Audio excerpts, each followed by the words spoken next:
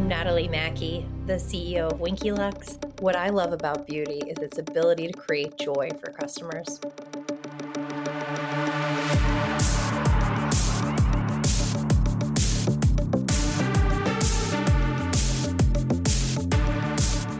From New York City, you're listening to Beauty is Your Business, covering the intersection of innovation and business in the beauty industry.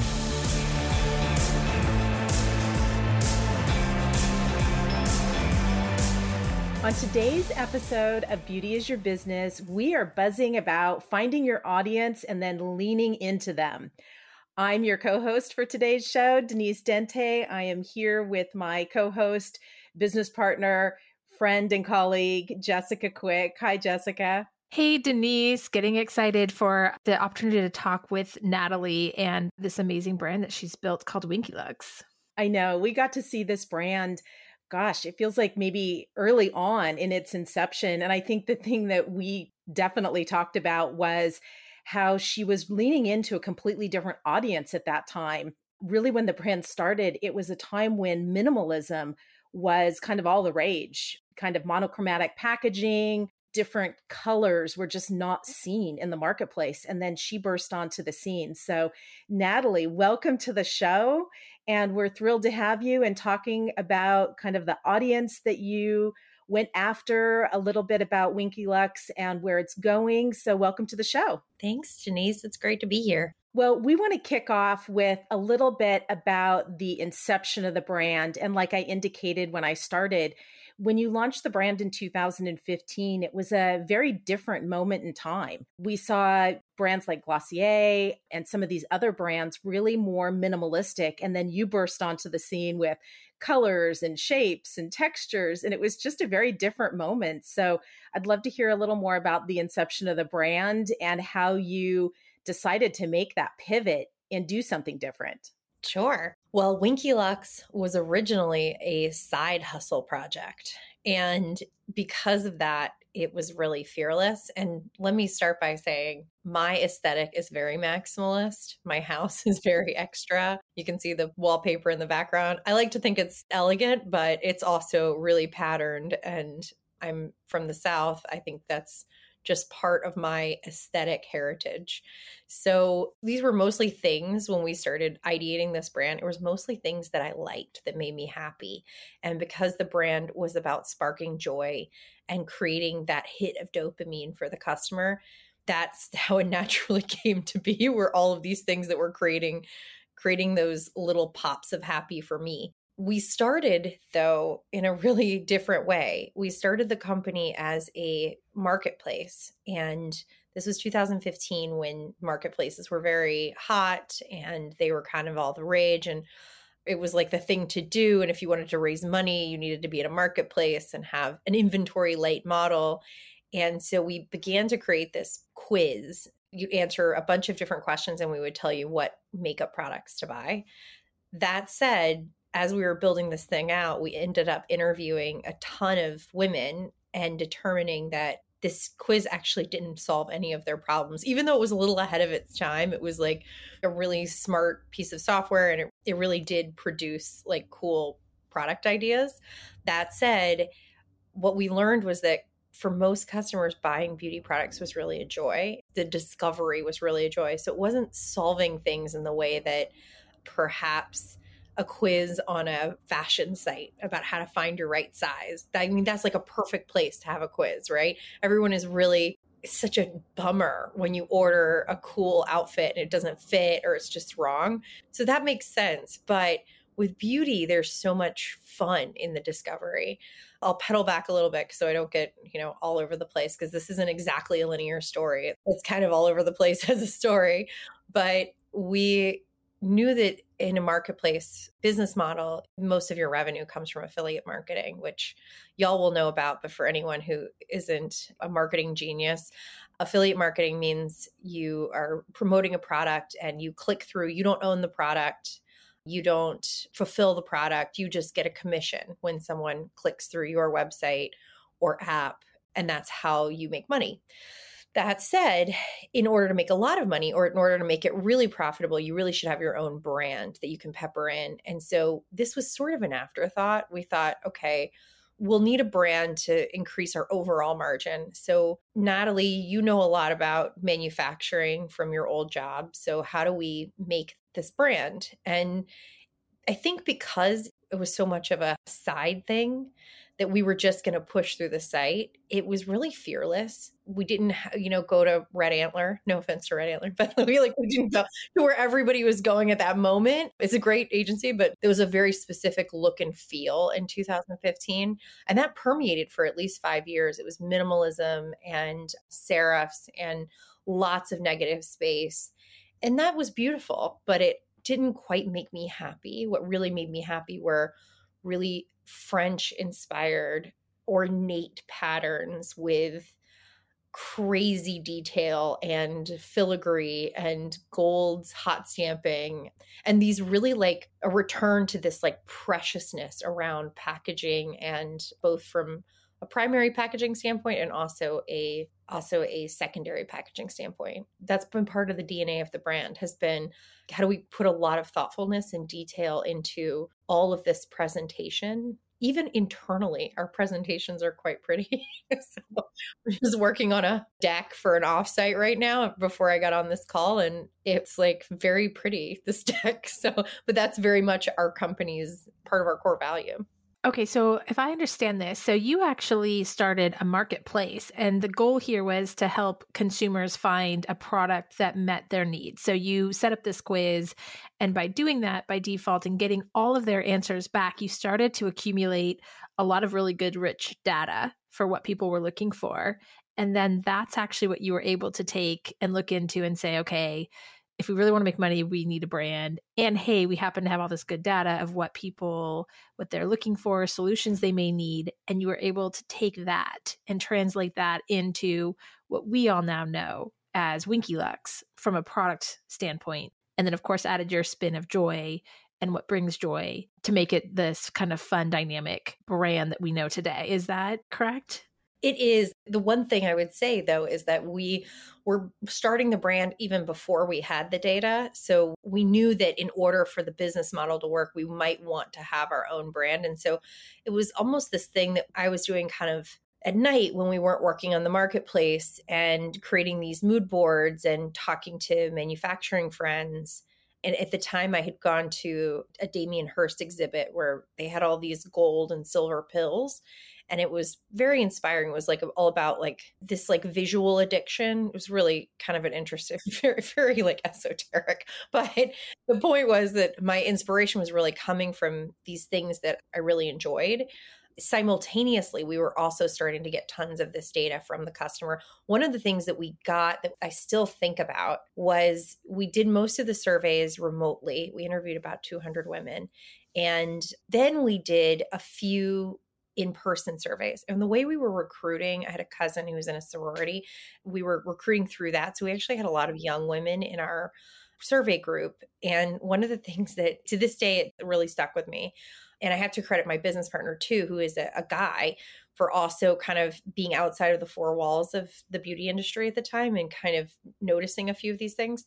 One of the things we noticed was we would ask the interviewees to dump out their makeup bag.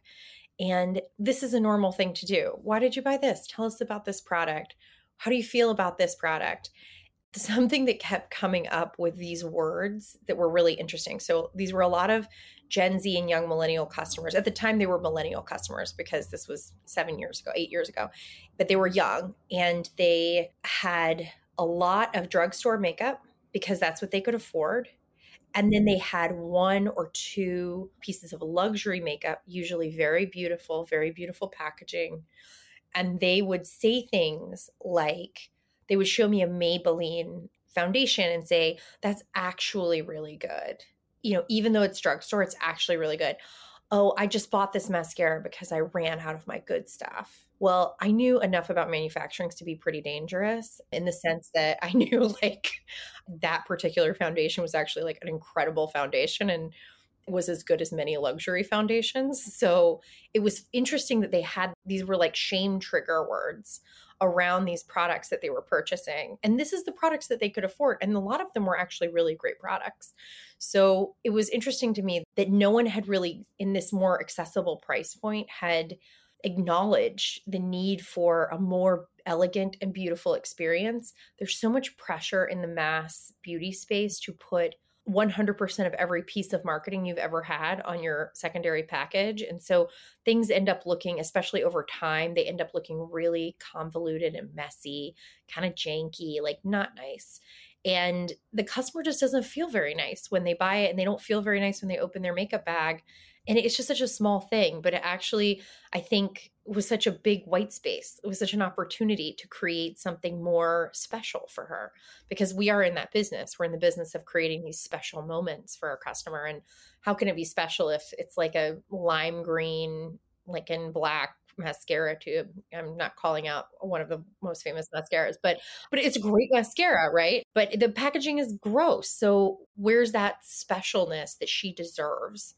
Also, you start to learn more about packaging and efficiencies, and there are some small costs associated with upgrading the packaging, but overall, as a percentage of the margin, it just didn't make sense to try to nickel and dime it to the point where she was going to have a bad experience. Like at the end of the day, you had to cut through this noise and be really special and beautiful. And you could still do that with like a healthy cost of good. It still baffles my mind that people haven't moved into that direction. Yeah, you bring up something about the visual aesthetic of the product. People eat with their eyes first. They look at product with their eyes first.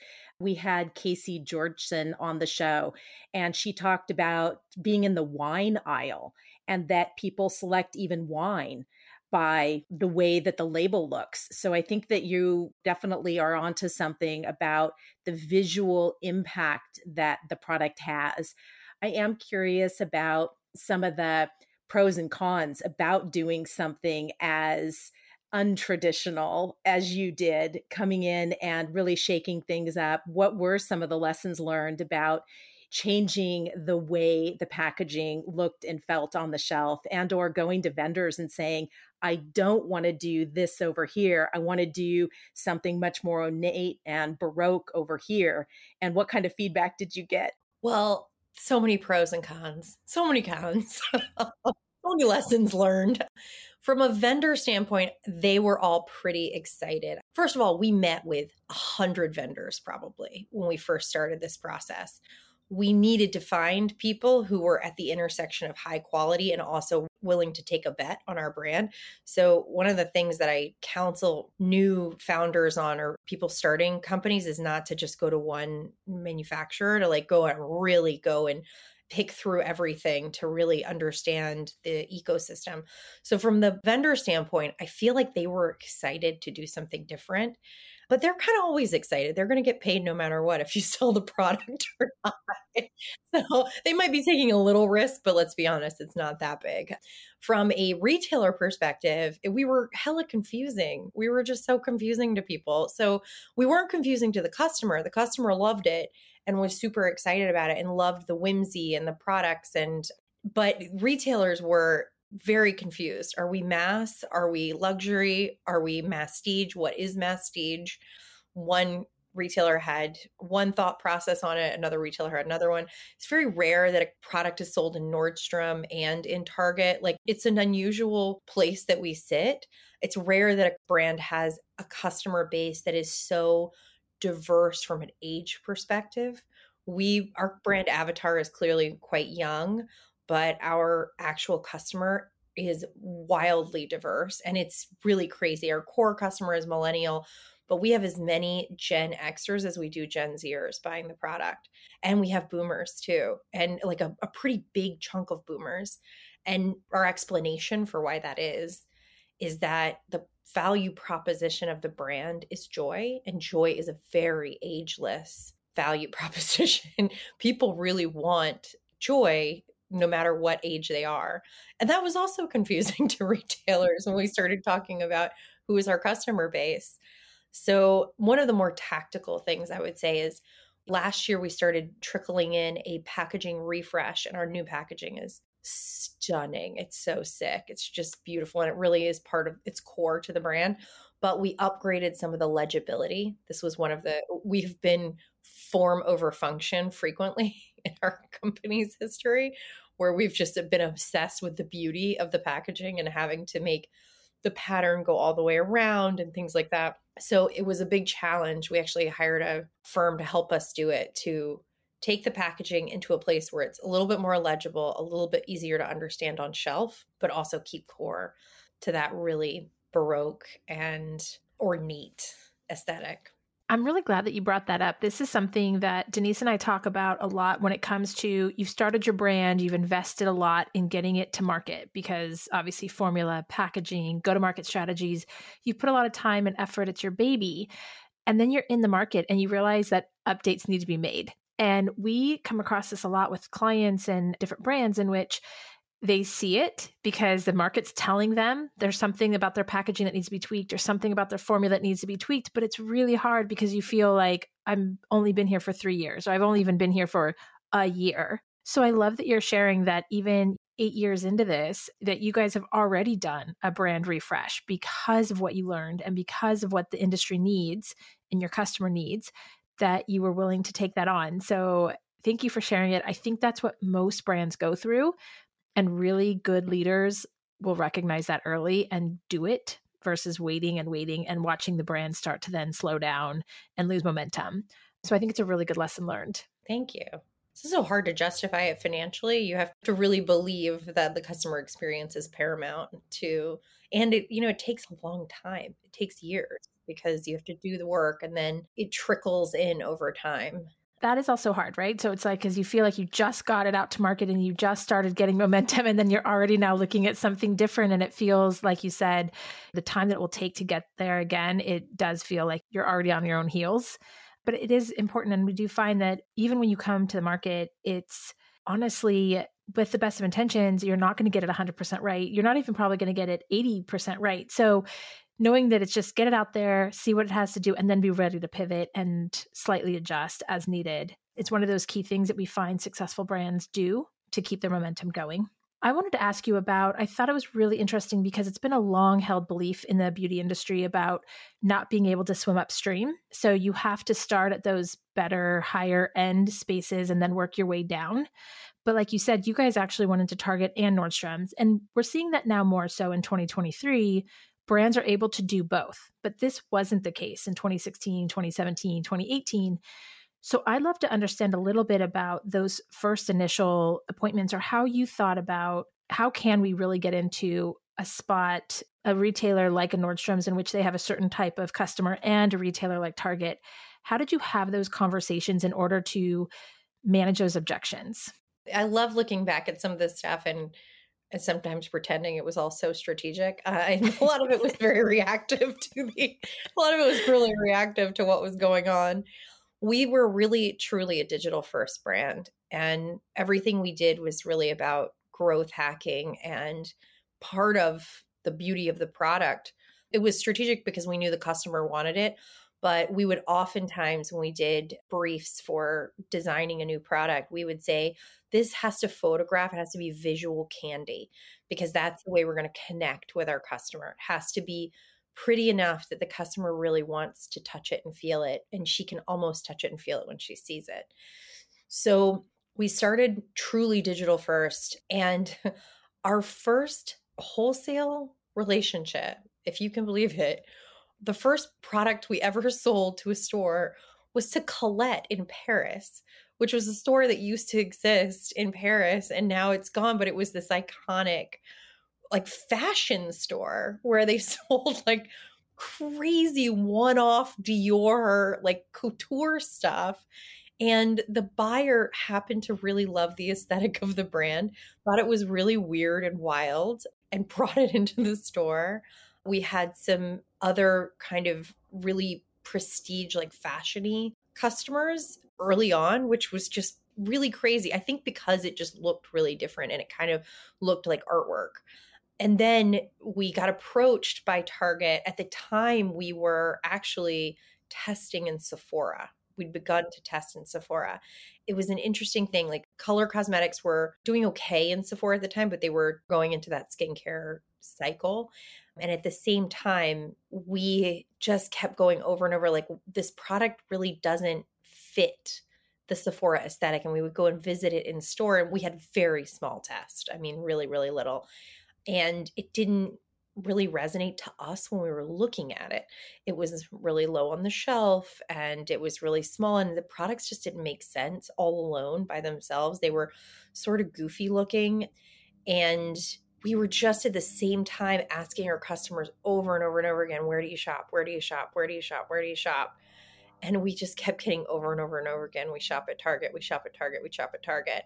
Target had been pursuing us, and we kind of said, like, we know now that we don't really want, and here's the funny thing, like, core values matter so much. Like the alignment between the retailer and the brand matters so much. Sephora is a beautiful store. It's a great company. They really stand for, this is not a official approved response from Sephora, but this is my perception, is that they stand for artistry, exclusivity, aspiration. Like those are the three main core tenets when I walk into Sephora that I feel that it is aspirational. It's about it's about the artistry of makeup, and it's very exclusive. We stand for accessibility, design, and joy.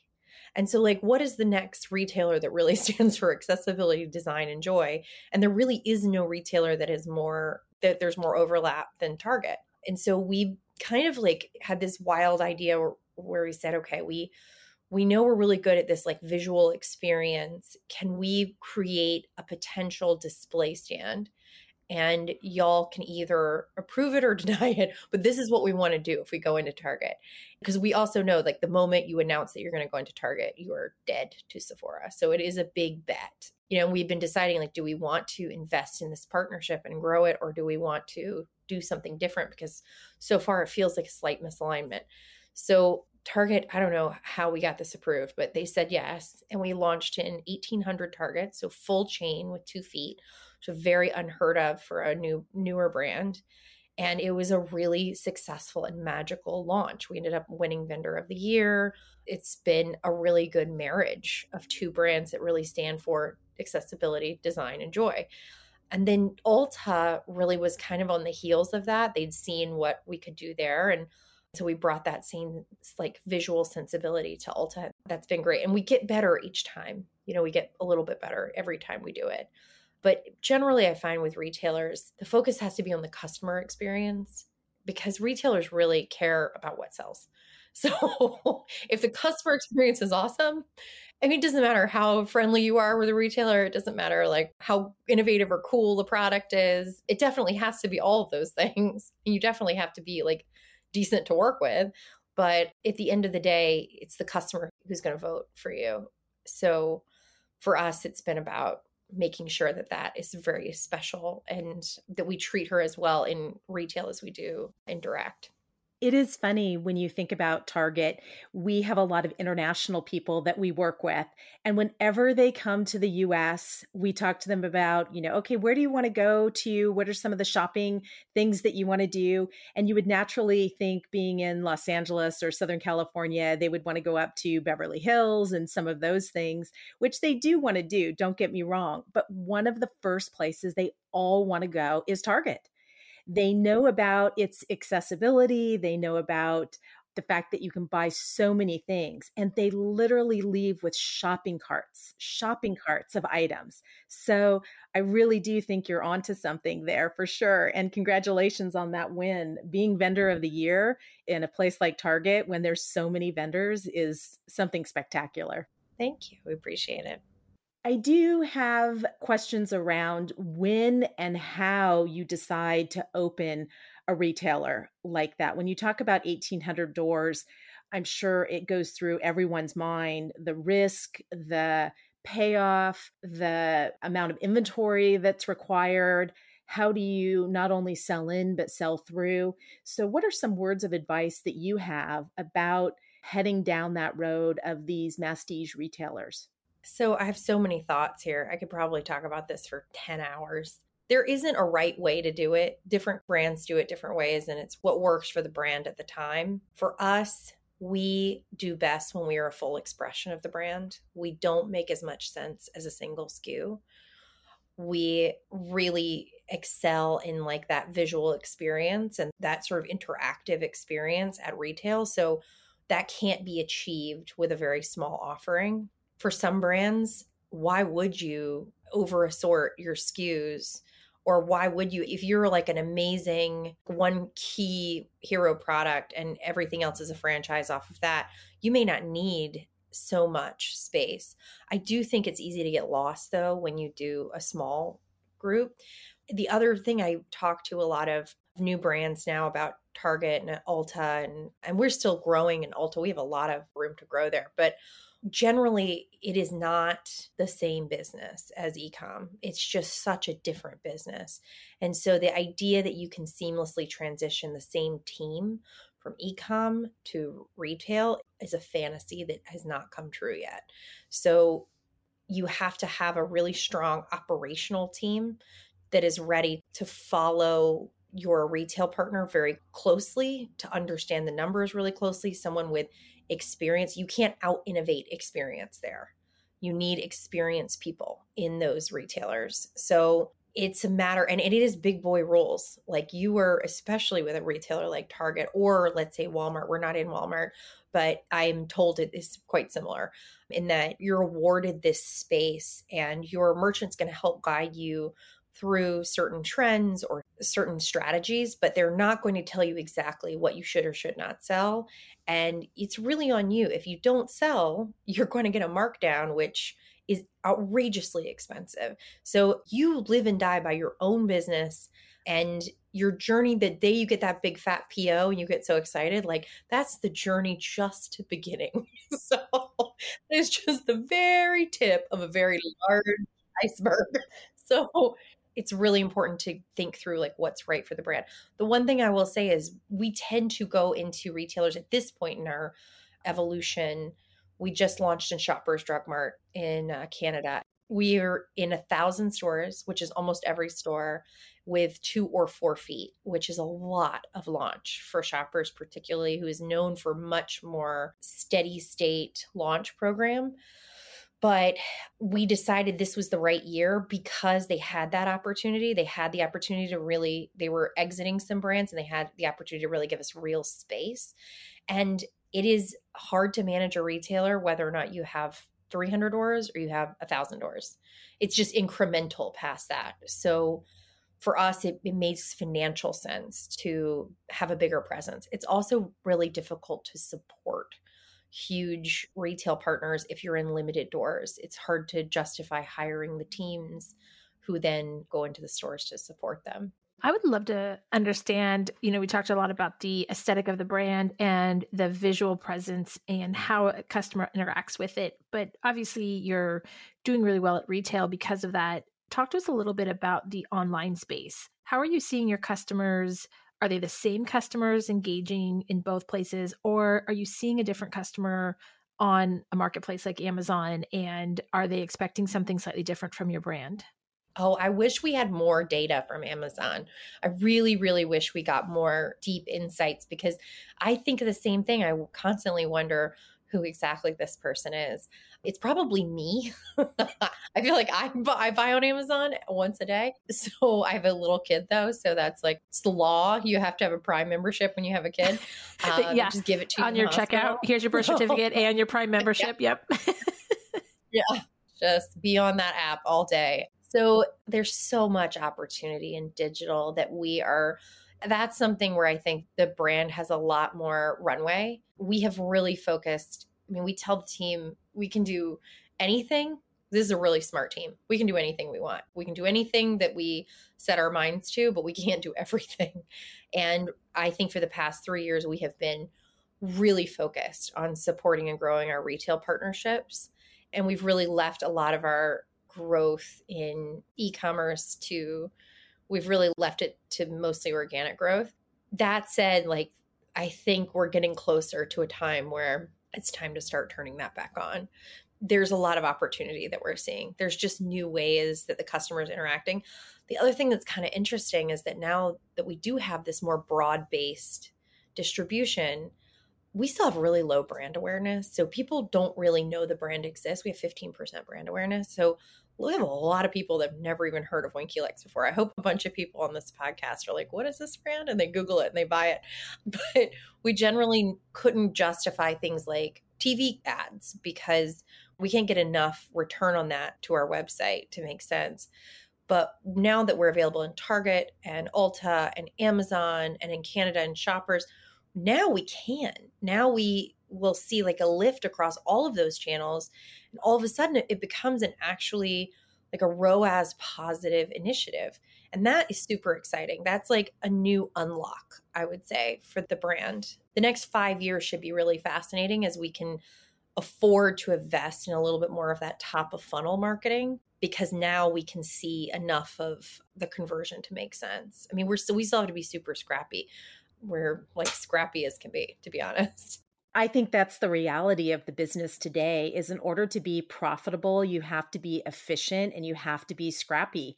Even as being Target's vendor of the year, you're still mentioning words like you're a startup, being scrappy, being efficient, trying to create awareness. So I think that those are things that are really good nuggets to continue to talk about. As you scale, you still have to go back to a lot of the fundamentals. So thank you very much for sharing that.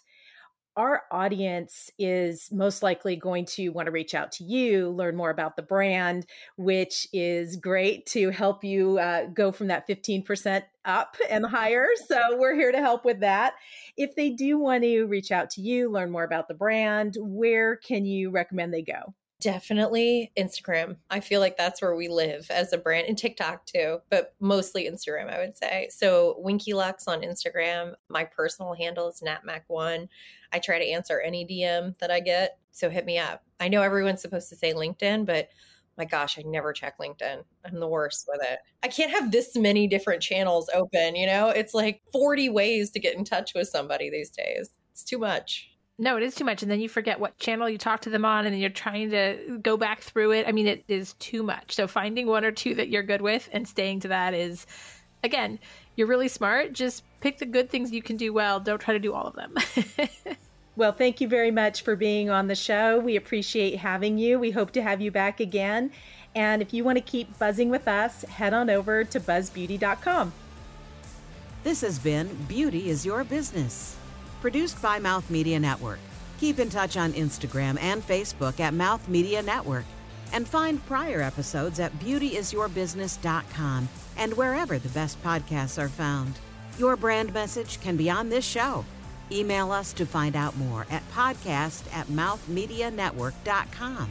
Thank you for listening.